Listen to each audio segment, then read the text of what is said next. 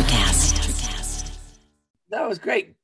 Ben, by the way, Ben is a brilliant arguer. This is why law school was really made for you, because you just pretty much decided that my aesthetic series of life choices can be boiled down to my mere cleverness as opposed to your Aristotelian genius, which was a pretty good conceit. The problem with that is that means Aristotle never... By the way, I'm wrong. It's phronesis. Well, whatever. Phronesis sounds like a middle-aged problem. Phronesis is awesome. That's why I have practical wisdom, is because I know that phronesis is awesome. If you suffer from phronesis, ask your doctor about Cymbalta. I actually got a vaccine for that. 50 years of music with 50-year-old white guys.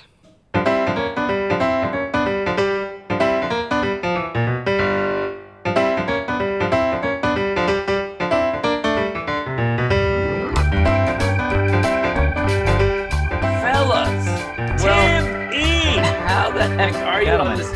Was this a Friday evening right now? Friday night.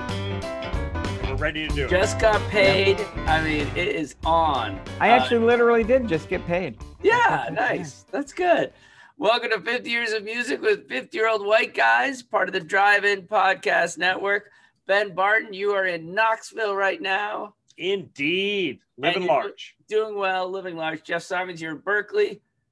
I am not in Berkeley. I am in Marin County at my work office. I have not yet crossed the bridge, so I'm living the Northern California hot tub dream for the next hour or so. Is the commute going to be worse because of this podcast? No. The afternoon is piece of cake. It's the morning that's a total disaster. So I'll be fine. Take your time. But tell your little stories, boys. I'm here for the afternoon. This is good. We've graduated from like medical issues with our 50-year-old bodies to traffic patterns and commuting. That's true. Remember that Chris Rock bit about how you get put on a grown-up play date when your wife makes friends? Right. You sit there and sometimes I take the expressway, but other times I take surface streets. Good stuff. Hey, I have a confession to make, and I need it to be okay with you guys. I created another podcast. And how's it going? Well, it needs some magic. It needs a little Ben Barton and a little Jeff Simons to pop in. Okay. So, mountain biking and music. Ben, do you mountain bike? You need India Kincannon. She actually mountain bikes. Okay. And my son mountain bikes. Yeah, Does Will listen to music when he mountain bikes? Yes, he does. He does. Maybe he could pop on and talk about the type of music that he listens to. Because I had 4 students do the Colorado Trail. Do you know what that is? Ooh, yes, I do. Biked from Denver to Durango. That's very cool and very challenging. Good for them. 500 miles over the Rockies. Yeah, pretty incredible. And they had like one album to listen to? Like, where's the music piece come in? They just need something to do, or? Well, it's fascinating you say that, because really I had heard about one story in their travels from a parent, and I really wanted to get that story. But so I kind of introduced it via music so that we could put it out on our show. So you're now want to publish your students' fun stories as fake episodes. You really are the man who brings everybody together, Tim. Don't talk to anybody in a grocery store. That's going to be an episode 2. Like Thelma here has quite a life watching Rhoda reruns while she eats lima beans. This week. I mean, I'm just planning for all eventualities. Like if one of us kicks off, like the show could still go on. All right. Well, I'll send you recordings, because I would love to hear your reaction. It's not a fun story they tell. It is a terrifying story, which is going to be really fun. All right. But let's get to our podcast. It's 1990. Let's go. The Grammy winner. And I am going to bet, Jeff Simons, that Ben Barton will not recognize this album. Yeah, it's a hit or miss. He'll either know it immediately, or we could play the whole thing and he'd be like, what the hell is this? What the heck is going on? It's the Grammy winner. Back on the Block by Quincy Jones.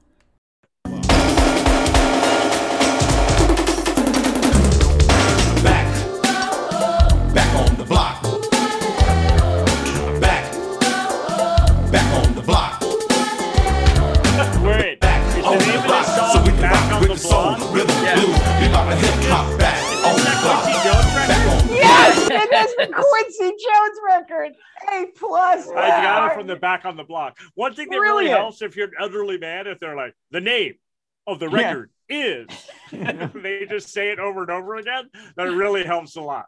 Thank you, Jeff. You really helped me. I mean, if the song had not been Back on the Block over and over again, I would not have gotten it. Well, it's like the MC Hammer rule of songwriting. If you say it enough times, it's a cool saying. I believe that's the Doobie Brothers who said that as well. Now, was there a hit off this album? That was it? That was the hit. Yeah. And they just said Back on the Block? There is no hit on this record. It's like all the outtakes from Michael Jackson's Dangerous sessions. It makes me so happy because the Grammy voters were like, you know what the problem was when Michael Jackson won? Michael Jackson. If we could get rid of him and just have Quincy, and then Quincy made a solo album, they're like, thank goodness, look at this. At last. And Quincy Jones could bring in like Cool Mo D to say Back on the Block. That would make it. Just to be clear, we've had really good luck with the albums versus the singles. Yes. Would you agree with that? Yeah. The albums by and large have been good to okay. Yes. Although, do you guys know we're going into a meander now? We're going to go into very weird territory. This is a worrisome move right here. This is worrisome, like Jethro Tull winning the first heavy metal Grammy. No, dude, it was like the Bobby Brown one didn't cheer me up either. Like, what else is on that record besides My Prerogative? I mean, songs that go like it's like 11 of those. Good stuff. Well, we're in this particular New Jack Swing moment that has not dated well to my humble ears. So wow. All right. Well, that is the Grammy winner. I wonder who else was up that year. I haven't checked, but let's just jump in. We've got 1990. Here's what was happening in our lives. The United States invades Panama. My brother-in-law, a ranger, jumped into Panama. Like parachuted in? Yeah, to free the Panamanian people from Noriega. Well, Noriega was a really ugly guy. I mean, let's unattractive or a bad ruler. Really unattractive human being. I remember when they first captured him, I was like, they're only in a place where television hasn't permeated the culture could a guy who looks like that be in charge of the country. You know what I mean? Like, once there's television, you have to at least look like, a symmetrical human to run the country. But he was just a hot mess. Video killed the dictator. Yes, that's what I'm saying. So we've got the real first inklings of globalization with McDonald's opening its first restaurant in Russia and its first restaurant in China in 1990. Who is the second American restaurant to go into Russia? Tell me it's KFC. I think it's KFC too. KFC is going to make big inroads into China, but the second one to go in is the Hut. The Pizza Hut. And by the way, the McDonald's right outside in Moscow, like right there by Red Square, was for a stretch the world's busiest McDonald's. Yeah. Oh, was it really? Oh yeah, totally. Lines out the door, amazing. That's amazing. In 1990, wait, hold on. I got an actual question for you. Okay. So there was that one. Then there's the Champs-Élysées McDonald's, which I have been to. I haven't been to the one at the Red Square. Dude, what's the busiest McDonald's in America? Jeff has been there with me. I'm sorry. Are you on the internet right now pulling this out? Or are you? No, dude. I know these. These are facts that I know off the top of my head. Ben loves McDonald's. Ben's Olympics is McDonald's. I would argue. I've been to the busiest McDonald's with you. Yes. Shoot. I don't know. Yeah. All right. So hold on. It's a roadside McDonald's. Okay. It's on a stretch of I-95. Oh, is it the one on the Turnpike? It's the Darien, Connecticut McDonald's. Right outside of 95. Right. You get through New York and you kids are all screaming. So first of all, 95 is the New Jersey Turnpike. Right. And there's nothing. You're like, I do not want to eat at Sparrows. Thank you.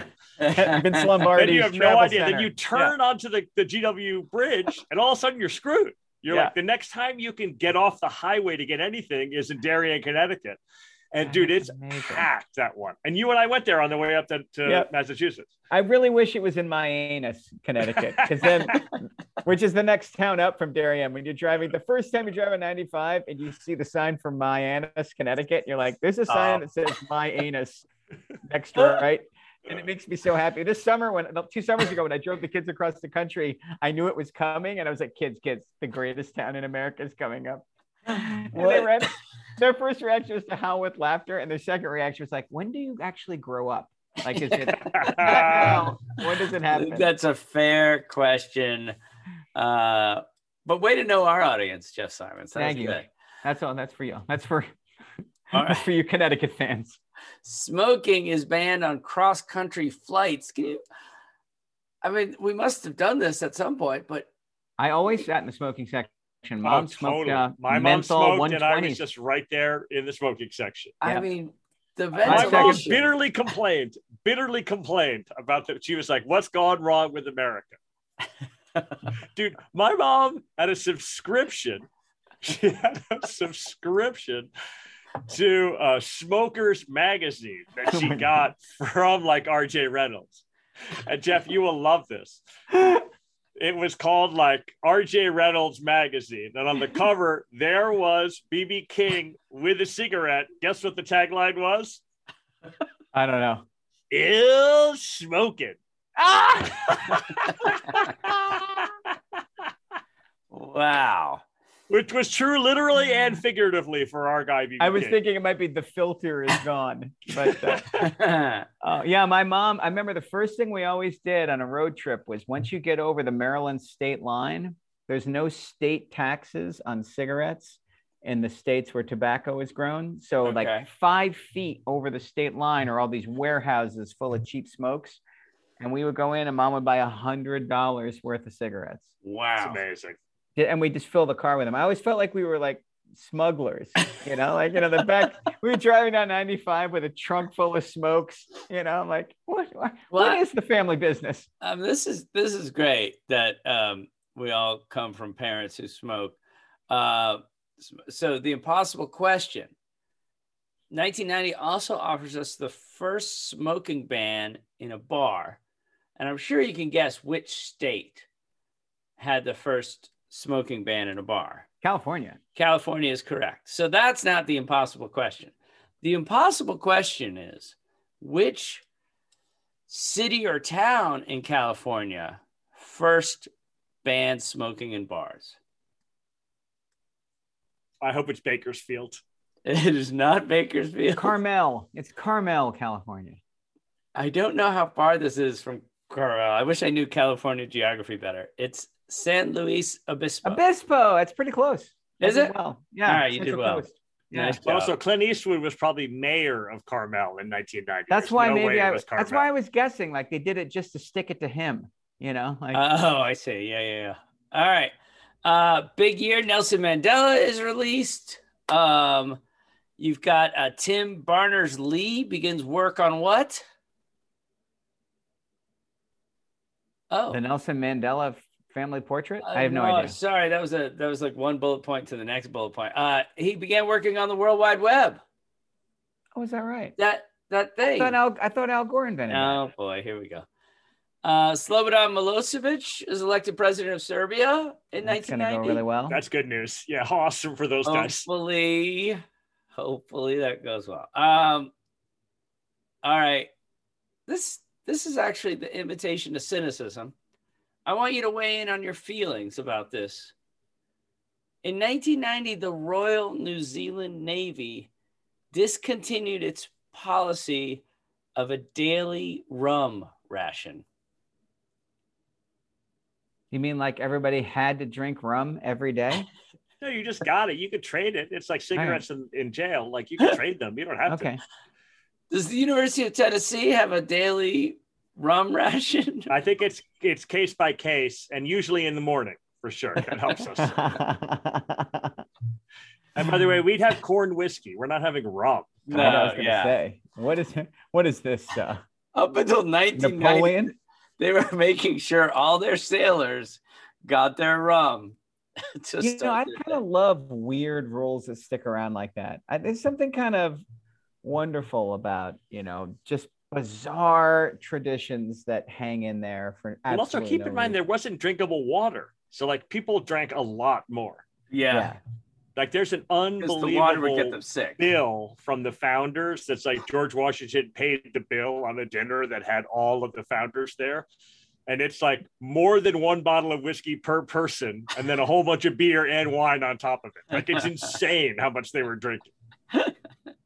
All right. Well, let's get to the number one selling album of 1990. I wonder which song you're going to pick, Jeff. The only one I really know and still love. I'm gonna stick with title tracks. It's the number one album. Rhythm Nation 1814 by Janet Jackson.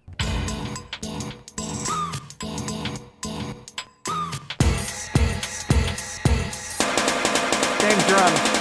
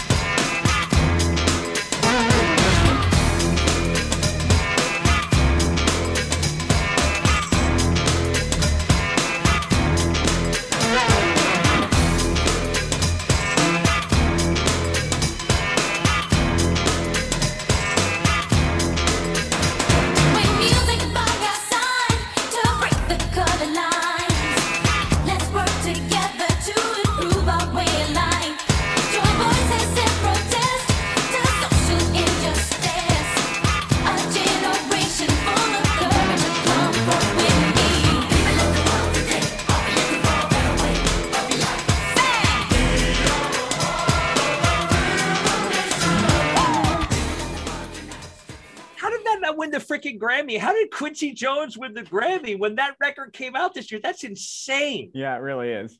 I do think the beginning of that song though sounds like when you sit in a movie theater and they want to show off the speaker system, like it's just like ping pong, bro. By the way, you say that like that's a critique. You're running it left praise. to right. That really sounds like the cassette that comes with your new speaker system. Like, listen to how Dolby turns your whole living room into a theater system, and then it becomes a song. But dude, in my opinion, that's very unfair. The reason why that's unfair is how freaking modern that sounded. Like how quickly did the sampling thing get to where the best-selling album of the year sounds like that? You know what I mean? Like that guitar part where it comes in and out on a loop like that. Like that's just like this, that they've been doing that for like a year. Like that's just a brand new sound just pumped into your veins. And by the way, I the keyboard sound, I hated that.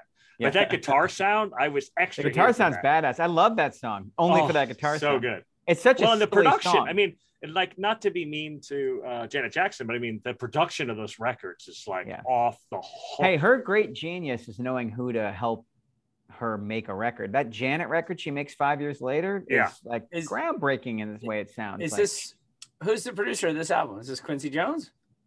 No, it's Jimmy Jam and it's Terry still Lewis? Jimmy Jam and Terry Lewis, I think. Don't they do 2 records with her before she That's jumps what I thought, to the other dude? Yeah. But they both hired the same drummer? Well, they hired the same drum machine. The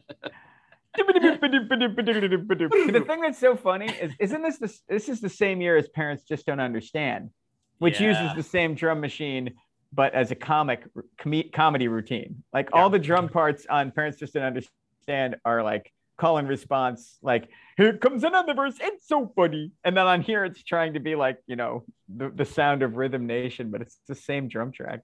But the genius of it is like, and this is not the first time it happened. Like there's jazz records that are like this, where they're like, what if we only played good things in a row? And the Cars records are a little bit like that too, where they're like, it's only going to be hooks. Like, that's it. We're just going to put all the hooks on top of each other. Yeah. And when you're sampling, it's actually weirdly easier. You know what I mean? You're like, what if we did something that was awesome and we just looped it over and over again and had Janet Jackson sing over it? And they just hit it out of the park. They did it. Yep. But I mean, it's literally like, what if our meal was only ice cream? And you're like, yes, that would be good. Hey, out of curiosity, in 1990, serious question. Let's come to a tough talk with Tim Plain. Okay. I did. I'm wondering, this stage of our lives, I think it's safe to say we all have careers, that we are in the midst of our career. And I'm wondering if when you were in college, did you see your current career as your career? Or what were you chasing in 1990 in college? What were you thinking at that time? Don't say sorry. Many inappropriate seriously, jokes. don't make me say right Nikki Cannon's name about what I was Don't chasing. make me say. Come on. So what were you envisioning for yourself? Dignity. What were you envisioning in 1990? I mean, had you declared pre-law, Ben? No, Ben was a religion major. Yeah, totally. So here's the irony: is Ben was a seeker. I was like, I'm going to either, at that time, I really, really, really liked being a religion major and philosophy. And I was like, what I should do is be a professor. And I went and talked to this is in 91. I went and talked to my thesis advisor, who was a brilliant man and literally like one of the best teachers I've had, K through period. Like he was an amazing teacher. And he was like, that's not for you. And I was like, really? Because like, I love it and I'm super into it. And he's like, oh, you're awesome. Like your thesis is great. You're going to get honors. You're a fantastic student, but you should not be a professor of religious studies. And I was like, why? And he was like, you're a person who needs to be out and amongst the people doing things. And that's not what this job is. And so that was why I went to law school. I decided not to get a PhD. But then when I went to law school, I did well enough where I got to be a professor. So like, it was weird. Like I actually hit the sweet spot where I got to do all of the things that I like. Huh. And now you're a man of the people. Indeed. But the people are lawyers. First of all, I'm not going to hear that from the man who runs the Situate situation. You know what I mean? A person who's watching the Iran-Contra hearing so we can get content for his column. I do not want to hear about a man of the people. He's a man of the people, but they're all defendants. That's the problem. No, for sure. What about you, Jeff? Well, I harbored dreams of being a musician, but I didn't really believe I was good enough. And I thought I was going to be a journalist, but both my parents are teachers, so I wasn't too far off and I mean, I went to the teacher search cattle call in April of my senior year that led to this job. So that's 91, right? I was probably sniffing around it to begin with. Yeah. Huh. 91. I did not have a mentor at Haverford who I could go to and say, what should I do? I was having a conversation with myself about I need to make some money. And hello, self. All right. Well, good stuff. So in June of 1990, Joanna Rowling. What about, wait, you're skipping yourself? That was just like. I was just curious about you guys. What were you going to be? I'm the host. Oh, for God's sake. The people don't care about me. No, I was an English major also, and I was working at the Boston Globe. So I was thinking journalism, and it wasn't until I was in my early 20s where I started substitute teaching, and I was like, this is great. So, and that's what led me to grad school for education. But the three of us will agree on this, right? Like I actually thought briefly about being a journalist too. I didn't choose it, but under no circumstances did I not choose it because I was like, that will cease to be a business when I'm 50. Like, isn't it insane? It's insane. It's freaking crazy. The bullet we dodged with that. Like, it is really amazing. We all three were like, maybe the world needs journalists. And the world was like, we don't need journalists. It's incredible. Gone. All right. So 1990, Joanna Rowling gets her idea for Harry Potter as she travels on a train from Manchester to London.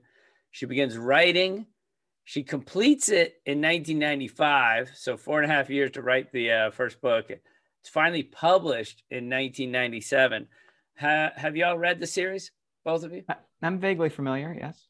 I read the series twice, all the way through. Me too. And I've written scholarship about it. Are you just before this goes any further? Are you a Harry Potter crank, Tim Plain? No, I'm a huge fan. Oh, shoo! Because I really huge fan. I won't be having it.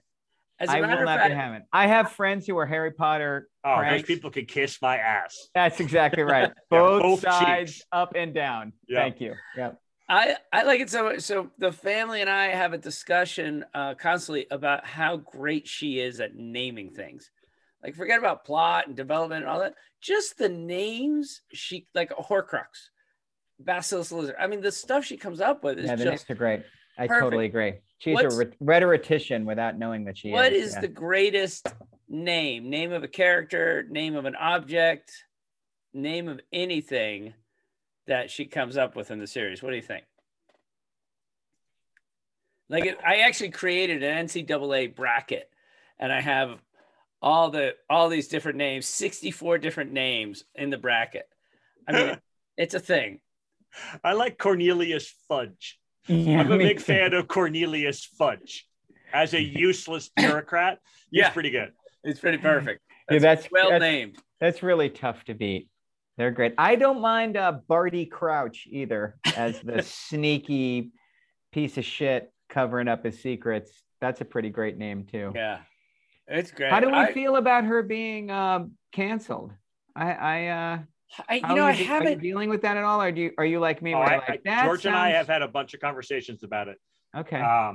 It's a really, really, really unfortunate thing, in my opinion. Like, it's just steering it. She didn't have to like. I just try and stay out of these sorts of things. You know what I mean? Like, I'm an elderly person. I don't understand this. I'm just going to be quiet. Like, that really would have been good for her. I'm an elderly person. Seriously, she doesn't understand she doesn't understand shit about this. So she should just be quiet. I agree. She is a gillionaire and a genius. And so she's like, and this will happen to people of all genders, races, creeds, colors. When you're a gillionaire and a genius, you're like, I should really opine on things that I know nothing about. Yeah, it just never works out. By the way, you sounded like unfrozen caveman lawyer there for a second. I'm just an elderly person. Lights frighten me. All right, well, we got to get moving. We'll skip the people who died. All right, let's go into our 3 albums. That was the coldest in memoriam of all time.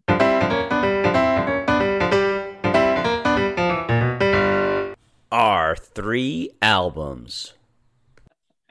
I went first last week, I think. It was Road Doll. All right. Ben, you go first. So I am very, very, very happy to report. First, I'm going to start with my process. So when I'm choosing an album, and it's been really fun because I did the songs first. So I chose all of the songs and I went through the years and I chose them. Some years were really easy. Some years were hard. Then for the albums, I filled in, and there were some acts that I could not leave out.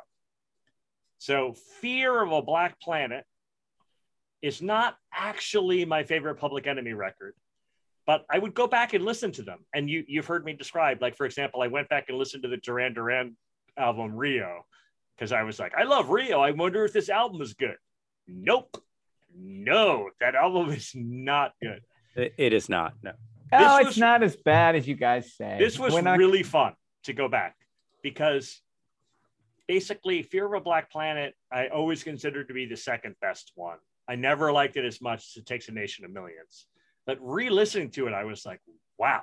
It's this great. This record is fantastic. It's great. It's underrated. Arguably better than It Takes a Nation of Millions. And here's why. Testify. I agree. It is. So it's 63 minutes long. And if you were to describe what they did to follow up on their hit, It Takes a Nation of Millions, they were like, let's be weirder and let's be blacker and let's be angrier. That's what we need to do. But also funnier. There's it is so funny. many funny jokes on Fear of a Black Planet. It tempers the rage so beautifully. I think that's a little strong. It's a pretty angry record. Oh, dude. And Burn Hollywood Burn, when they sit down like, now playing Driving. Oh, that's amazing. And like, motherfucker, that is so funny. That is such a funny moment in that song. So this record does a bunch of things that set the thing. First, Burn Hollywood Burn. Ice Cube and Big Daddy Kane are on that. This is one of the first albums where they bring together different disparate groups and put them on the same cut. And I mean, that's just a complete thing going forward from there. This is one of the first hip hop records with a bunch of weird, like, skits in the middle. But here they're not skits. They're like really bizarre sound collages that they just put out. There's like several different songs. Any song that's below 2 minutes is one of these, where it's like mumbling and found sounds and the sampling. It's really, really, really super intense. The sampling is even denser and weirder than It Takes a Nation of Millions. But it has the two, it has several different joke songs. 911 is a joke. It's a hilarious song. And Can't Do Nothing For You, Man is hilarious. Jeff, what is the biggest hit on this record? Well, it's track 20, right? It's Fight the Power. I was about to ask you. It's Fight the Power. Where do they place Fight the Power on their 63-minute record? Dead last. The last song. They're like, we need you to plow through some things before we get to this last song. It's a super likable record. Hey, Jeff, the Bomb Squad. Yeah. So that's the production group. Yep.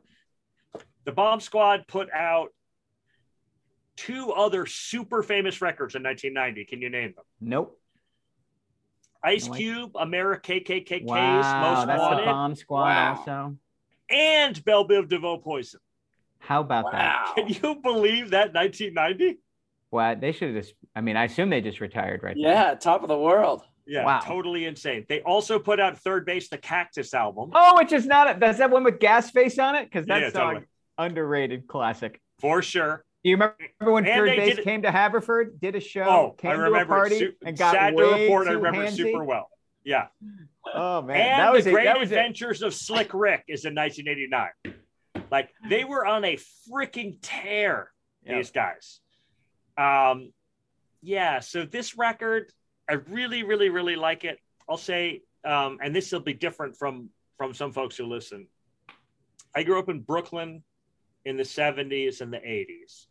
And the race struggle was a critical element of me growing up. Like, Brooklyn in the 70s and 80s was a much, much, much tougher spot than it is now. I mean, I guess depending where you live in Brooklyn, but if you live in Park Slope, it's really nice, or not, it's really wealthy now. And it used to be much, much more mixed.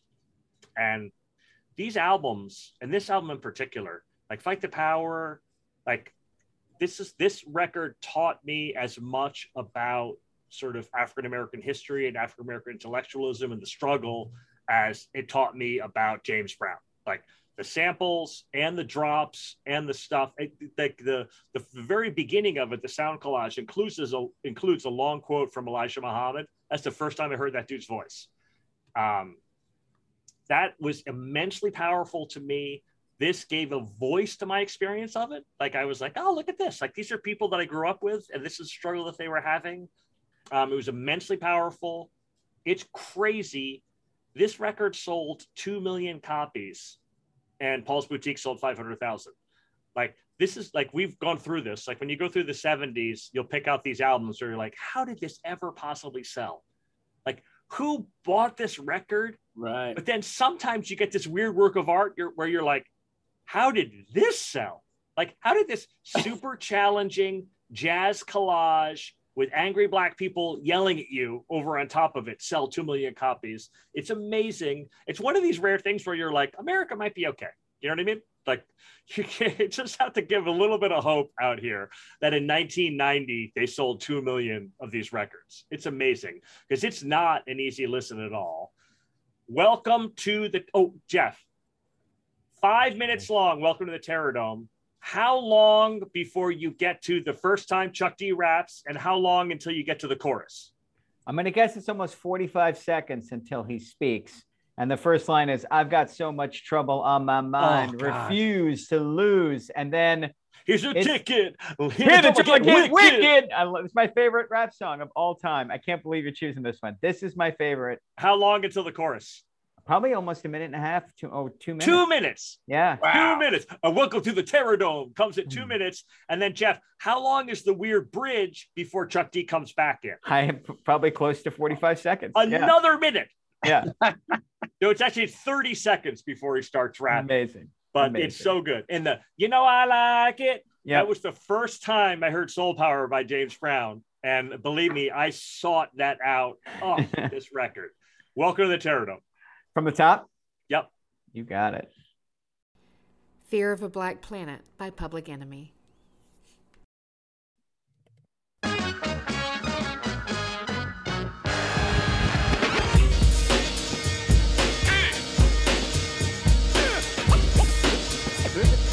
This is a journey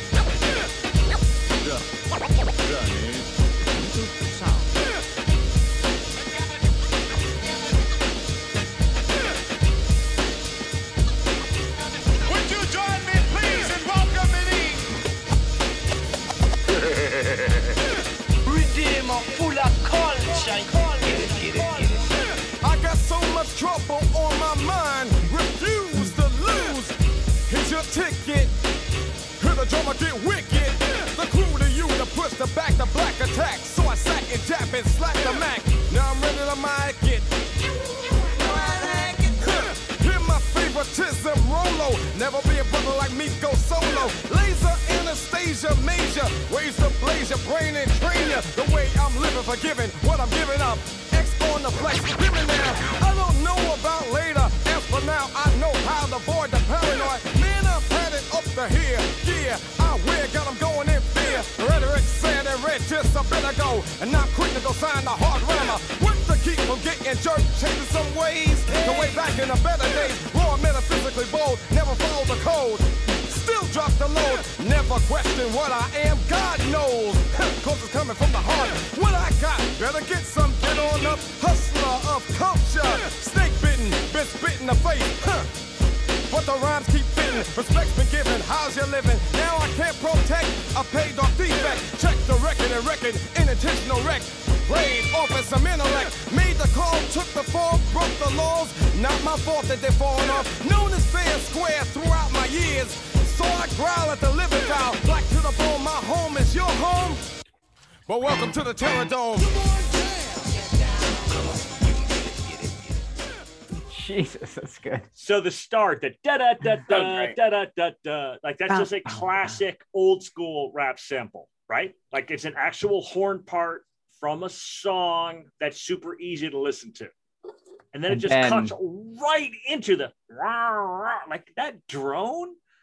And the description of the actual recording of it, like I just can't even imagine how they came up with that sound. Like it's just insane the way they use it, these samples. And then like you heard it, if you go back and listen to it, it's like minute 132.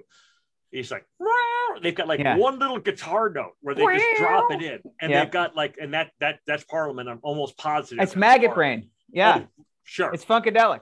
Yep. Yeah. And the like the weird that drops in with the James Brown, they'll give you entire chunks of things, and then also like just the weird sound collage. My favorite is the voice that keeps coming back going, "You get it, get it." Oh yeah, I love that. So great. But yeah, awesome. Metaphysically bold. I still drop the load. Like I mean, like, and also just like this hustler of culture. Keep in mind, this is 1990. We're just 2 years removed from Run DMC, like where everything's exactly on the beat, everything's enunciated and super clear. Like just look at the way Chuck D he's faster, slower, in, out, big words, small words, short declarative sentences, much longer paragraphs, all inside a rap thing. Like it's just so intense. He's amazing. He's just remarkable. Yeah, it's my favorite. That's my favorite rap song. Here's a hilarious comparison for our hip hop, for our listeners who are not hip hop fans. The difference between the first really important Public Enemy song, which is the first song on Nation of Millions, which I can sing but can't remember the name of at the moment. What's the first song on Nation of Millions? I'm looking it up. Bass, hello, can you go? Death Row, what a brother knows. Back again. That is the incredible rhyme animal, the incredible D, Public Enemy #1. What the hell is the name of that song? Countdown Armageddon. No, Don't Believe the Hype. No, the one in between those two. The first song on it is Countdown. Oh, Bring the Noise. Bring the Noise. So Bring the Noise is Public Enemy's Mr. Jones, and Welcome to the Terror Dome is Public Enemy's Angels of the Silences. Oh, I like it. I like that. Those first two Counting Crows records, like most people like the first one because it's the one with the hits and it's the one where they introduce the sound and you're like, oh, I recognize. And then Counting Crows, just like Public Enemy, took the hit first record and decided to make as weird a record as they could. And people who like it love it. And people who want to hear the first one find it a little bit hard to listen to. That's how I feel about Fear of a Black Planet. Like coming off Nations in real time, you're like, boy, this is a lot. It's kind of messy. It doesn't all work. As I get older, that's the one I listen to. I just love this record. Sure. So there you go. There's a Public Enemy Counting Crows comparison. I could see Adam Duritz and Chuck D hanging out. Yeah. Stories. Sure. Absolutely. All right. Good stuff. Jeff, what do you got? I'm taking such a crazy ass turn. Like, our listeners are going to have absolute whiplash, but I am picking a cult record this year. The Cult? a cult, not the cult, but a cult record. So there are some records that outkick their coverage. There are records that are way more important than they were in the moment they were released. There are records that are more important theoretically than they are in actuality. The ultimate version is Velvet Underground's first record with the banana on the cover with Nico on it, right? If you listen to that record with modern ears, some of it sounds quite silly. But everybody who listened to it in 1967 started a band and invented a whole alternative culture that produced some astonishing American art. There are records also that are pass keys between inner circle musician folks, right? Like if you name certain records or if you name certain players as guys you love, it's a way of telling people that you're not just a fan of music, like you're a consumer of music. Like when people are like, who's your favorite bass player? And if you say one of the 2 or 3 people everybody says, they don't know. But if you're like, well, I'm more of a Ron Carter guy, and they go, oh, from Miles Davis's second big band. Okay. So this guy's like, you throw signals to each other using some of these references. Like Bitches Brew by Miles Davis is a record like that, right? Like, and so my record of 1990, I did not know this. This is just a record that I was running the Haverford record station, and we got a whole bunch of mail from a bunch of music in the mail. And I opened up one of the envelopes and a whole bunch of glitter fell out of it. Oh dear. And I was just like, well, that's interesting. And then when I pulled it out, the CD was encased in this like gooey packaging and like I know exactly full what of this glitter, is. right? And I opened it, I was like, and it was obviously just designed to get you to listen to it. And I fell for it immediately. I love this record. I still love it. And what I find amazing is I've gotten so much work off this record. Like mentioning this band has actually gotten me into recording studios with people I have no business recording with, who are way above my pay grade, who are way more famous. And I didn't even realize what I was doing at first. The first time, like people were just naming bands and I would be like, I used to really like is blank. And it was like I'd said the magic passkey and like, oh, you're fans of them, are you? And then the next thing you know, like I'm being invited to play on more than one track. They're asking me to try multiple instruments. The name of the band is Jellyfish. Jellyfish is a San Francisco trio of 3 super talented guys. And Belly Button, which is the name of this record, is a candy apple rock pop record. Ben, have you heard of Jellyfish? Oh, believe me. I have heard Jeff Simons has warned me out on them. Okay. I'll just go ahead and say Beatlesque. They definitely have a Beatles thing, but really not the cool Beatles. These guys are more Wings fans than Beatles fans, actually, right? Like better yet, Wings-esque. No, exactly. They are. It is, if you take Beatles music and you put it through like 70s bubblegum AM pop music. Okay. Then you put a whole bunch of weed on top of that. Okay. You get Jellyfish. These guys are incredible craftsmen. Like the live show is just a trio and they pull off this huge sound. The drummer plays standing up. The bass player also plays guitar and keys. The keyboardist also plays bass and guitar. They all 3 sing lead vocals. Every song's got 8-part harmonies. They used every single toy they could find in the studio. There's toy pianos and xylophones and backwards guitars and 27 different layered guitars and turned around drum kits. Like these guys put every idea they ever liked ever in the history of recorded music into their first record.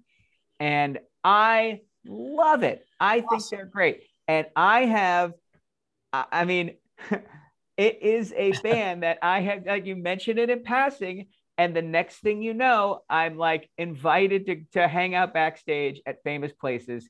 And it's not because of my shining personality or my particular talent as a musician. It's because I named myself as a Jellyfish fan before someone else brought them up in the room first. I gotta start dropping Jellyfish. It is one of those bands that guys our age who made a living in professional music absolutely adore. And they love them partly because they're underdogs. They never got big. They only made 2 records. It didn't sell very well. So it's you had to kind of be in the know to get it.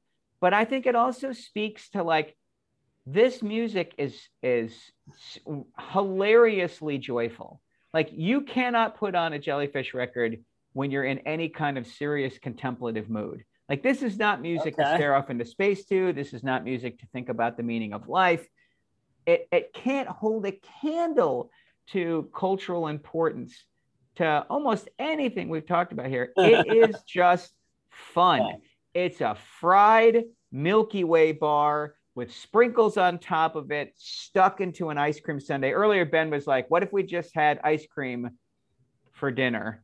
That's this record.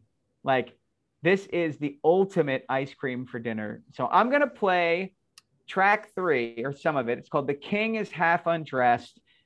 Not because I think it's the best song on the record, but you get a sense of just how over the top. We're going to start with a little harpsichord. And then we're going to have a full rock drum part. And then we're going to add 7 or 8 crazy guitar parts. And then a full Tower of Power horn section. And that's in the first 90 seconds. So my pick for 1990, the not well known, but deeply, deeply beloved Jellyfish from their first record, Belly Button. Here we go. Belly Button by Jellyfish.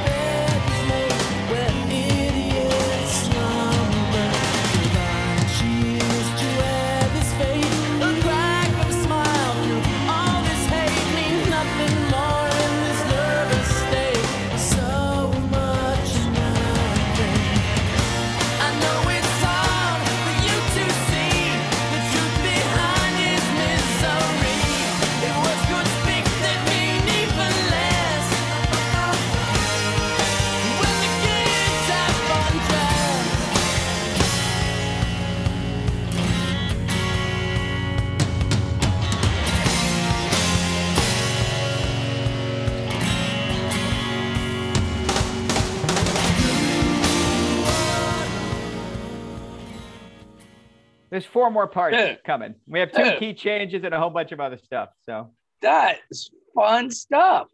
Ben, you don't like that. No, Ben, you don't like you. What? How? Why not? So I actually looked this up. Ben's a cranky pants. So in Aristotle, he makes a very clear distinction between what he calls practical wisdom, and the Greek word for that is hamartia, and what he derisively calls mere cleverness. Oh my God. This is a song of mere cleverness. I am out on mere cleverness.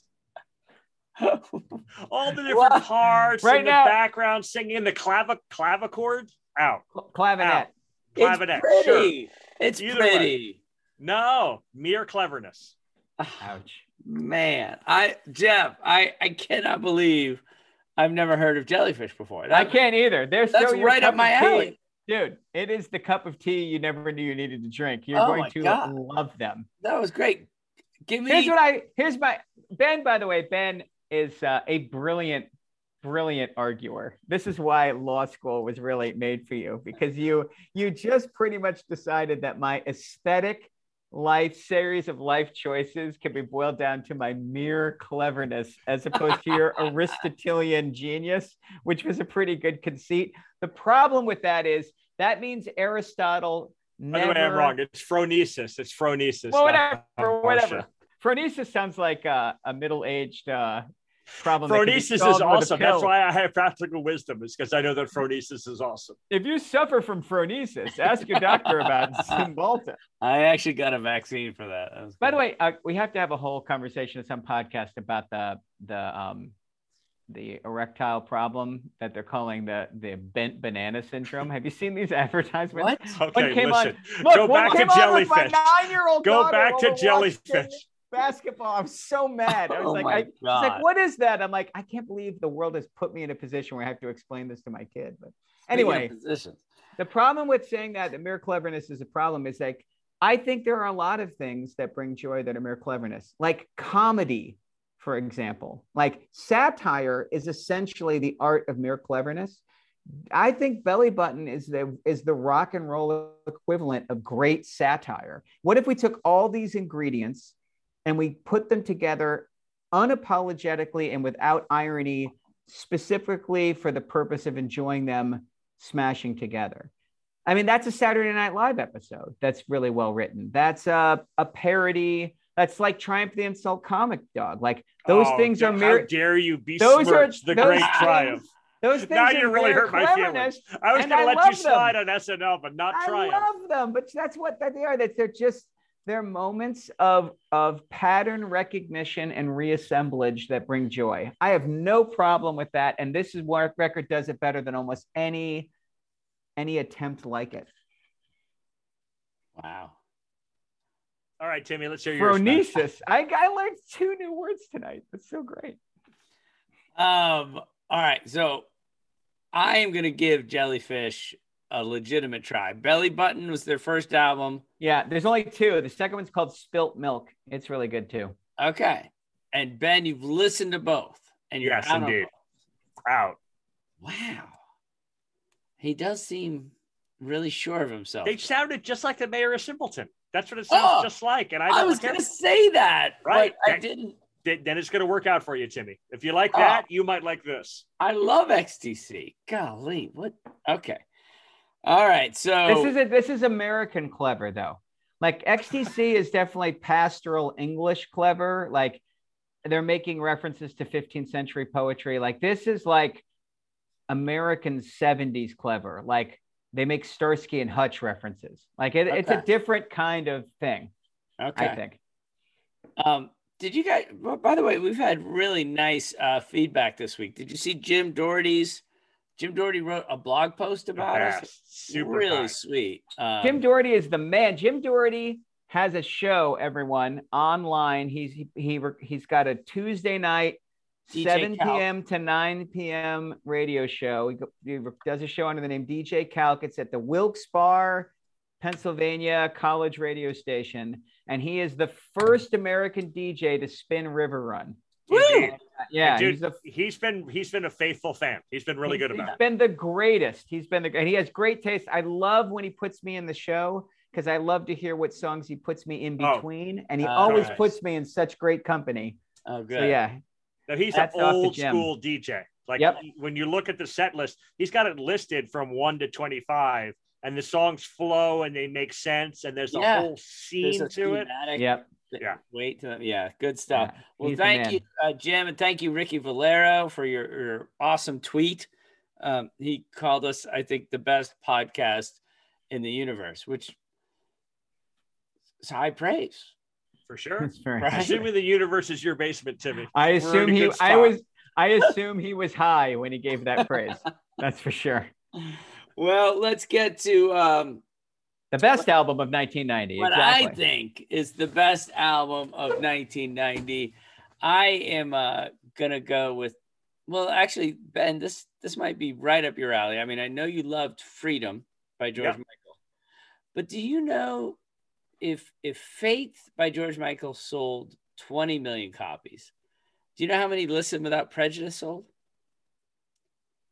Fewer than that, right? Oh, yeah. 8 million. I mean, that's still a pretty good day at work, by the way.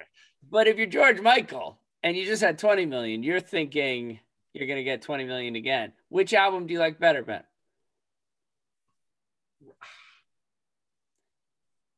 it's hard. I guess I like Faith better. I mean, I have more songs that I like on it. But what's it's really cool. You've been wrong twice tonight. All right, Jeff, let's go with. Hold on.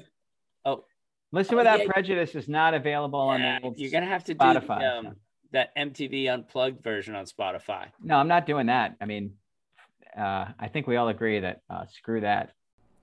Listen Without Prejudice, Volume 1 by George Michael.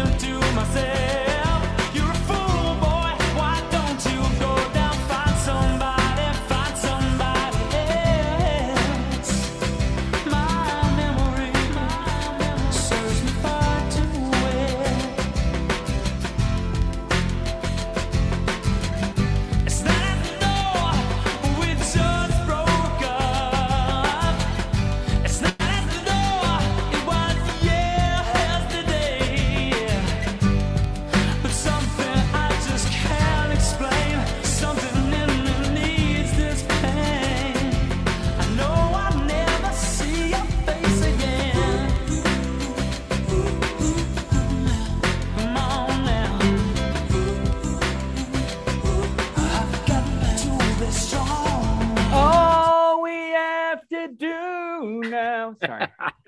That drum beat is literally identical. But go ahead. Freedom 90 is the best song in this record. You're going to agree with that. Oh, okay, definitely. But you didn't choose it because we did it last time. Right. Yeah, okay. That's awesome. And this is a good deep cut for sure. I should just be clear. Faith has got more good songs to Listen Without Prejudice, but Faith does not have anything that touches Freedom 90. That's what I was going to say. Like, right? Wouldn't you agree with that? The two best on this album beat the two best on that album, hands down. Oh yeah, no question. One? What's the second best one on this one? Waiting for That Day, the one I just played. What do you mean? Yeah, I don't know. Do you know who's the co-writer? Who he gives writing credits to? Help me.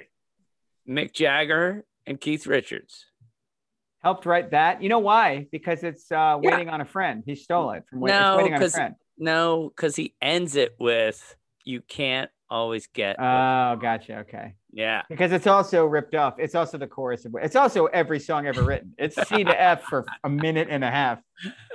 I just think of So hold on. So you do Freedom 90 against Faith. You agree Faith is the best song on Faith? Yes, Faith is yes. Okay, so I take Freedom 90 over Faith. And then you're taking that song over One More Try or Father Figure? There's no way this song's better than Father Figure. Sorry. Oh, you guys like Father Figure? I think Father Figure's fantastic. And actually, I prefer One More Try. Which one's One More Try? Can you remind me? So, Tim, you've never been in a broken-hearted gay relationship like Jeff and I. That's exactly the situation. That's really you find it. I mean, I've got this elder man that I'm is, always by the way, with, and then when he leaves me, I'm so brokenhearted. I'm like, Father Figure, just one more try. Okay, all right. This is a weird way for us to tell Tim, but yeah. It's been a few episodes, but We knew it was going to happen. Figure and One More Try. And then, I mean, we had this actual argument. I Want Your Sex is a banger. I Want Your Sex is a banger. I think that song's just hilariously ridiculous. Parts 1 and 2? I'm here for part 2. What about part 2? Give me, come on. I'm still a little tired. Anyways. I like that parts 1 and 2 together I want your are sex. about the While I'm average awake and length feeling of a good. Maybe sexual after encounter. coffee, like it'll be good. I Want Your Sex parts 1 and 2 is what, about 8.5 minutes? That's about right. I think of High Fidelity. You guys both read High Fidelity? Yeah, I did. Like how his understanding of relationships and heartbreak was informed through listening to music. Like, I don't think I had actually had a heartbreak at this time, but I thought I had just from listening to this song. Like, yeah, I've been sitting on that hill by myself, telling me I'm a fool. By the way, so Waiting for That Day is the second single. Okay. Freedom 90 is the third single. What were they thinking? What was first? Just see if you can. I mean, no one's going to be able to name it. I can't even hum it. Praying for Time. No idea. Yeah. Because he wanted to be a serious artist. Give us some Praying for Time, Jeff. Yeah. Do I have to? And just go to it. It's a 3-minute song, so just go to the middle. It's about world peace. Oh.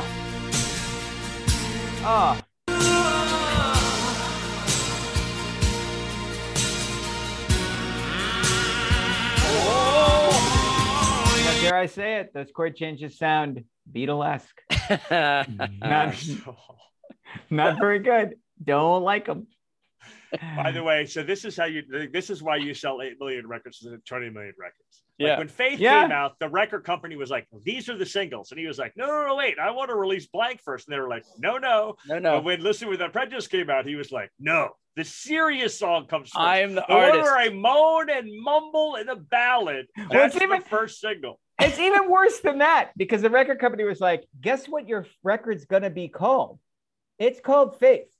And you're going to be on the cover dancing in the jeans that are in the video for the song Faith, which is the first single. You basically are going to be indistinguishable from the word faith. That's how we sell 20 million copies. And he's like, yes, I promise to fulfill that. Next one. I think the record's called Listen Without Prejudice. And everybody in the room was like, there goes 10 million copies. Oh, yeah, no. But no, the record should be called Freedom 90. That's the record. That's the name. And it should have a model on the cover with her sweater half off, like the video. That's the concept. Well, I mean, but also Freedom 90 is a 6.5 minute song. Like, I know. He just, like, once you have unlimited funds, it gets a little out of hand. You know what I mean? Yeah. Wait till you hear the follow-up to River End, Ben. You're going to hate it. 20-minute Beatlesque symphonies. That's not going to be it at all. You're like, I'm so tired of being a super famous rock star. I've got a 6.5 minute song about it. That's right. Just E minor to A for 25 minutes. He's going to get trapped in his own sweater in the video trying to take it off. Right? Oh my God, that is what I am doing, a parody. My next single is definitely me doing all those model tricks. Oh my God, a shot-by-shot recreation. That's horrifying. That would scare America. And also what you really need to do is the actual Express Yourself, where you're licking from the bowl of milk. I'm way ahead of you. That would hurt everyone's feelings for sure. You would get your name out there. Oh my gosh, that'd be. That's gonna be my holiday card. Just the two of you. I'm coming across the kitchen floor to that bowl of milk. All right. Well done, fellas. Good times. That was great. I'll see you in 1991. Hey, if you're having as much fun as we are, leave us a review on iTunes. Give us a rating on Spotify, iHeartRadio. Wherever you listen to podcasts, give us a shout. And then check us out on Twitter or at our Facebook page, 50 Years of Music with 50-Year-Old White Guys. Miles, are you ready to record our promo for Season 2 of the Wannabet podcast? David, have you ever seen a grown man naked? Miles, we're not here to quote lines from Airplane. We're here to tell people that Season 2 starts August 18th. But I like Airplane. I know you do, but Wannabet is a sports betting podcast. Each week we bet $1,000 on the NFL teams and games that we love. Well, that sounds like fun. It is fun. And last year you picked over 60% of your games correctly. How'd you do? We're not talking about that. We are telling people that they can find us every Friday. So no more movie quotes. Roger. Electricast. Are you passionate about saving the planet for future generations? Do you want to learn how to do it? If yes, then you need to tune in to the NatureBacked podcast. It's a talk show covering the changing world around us, from renewable energy, sustainable agriculture, circular economy, to ESG and social innovation. Don't miss this opportunity to discover how you can join the movement and make a difference. Subscribe to the NatureBacked podcast today on your favorite platform and get ready to be amazed. NatureCast.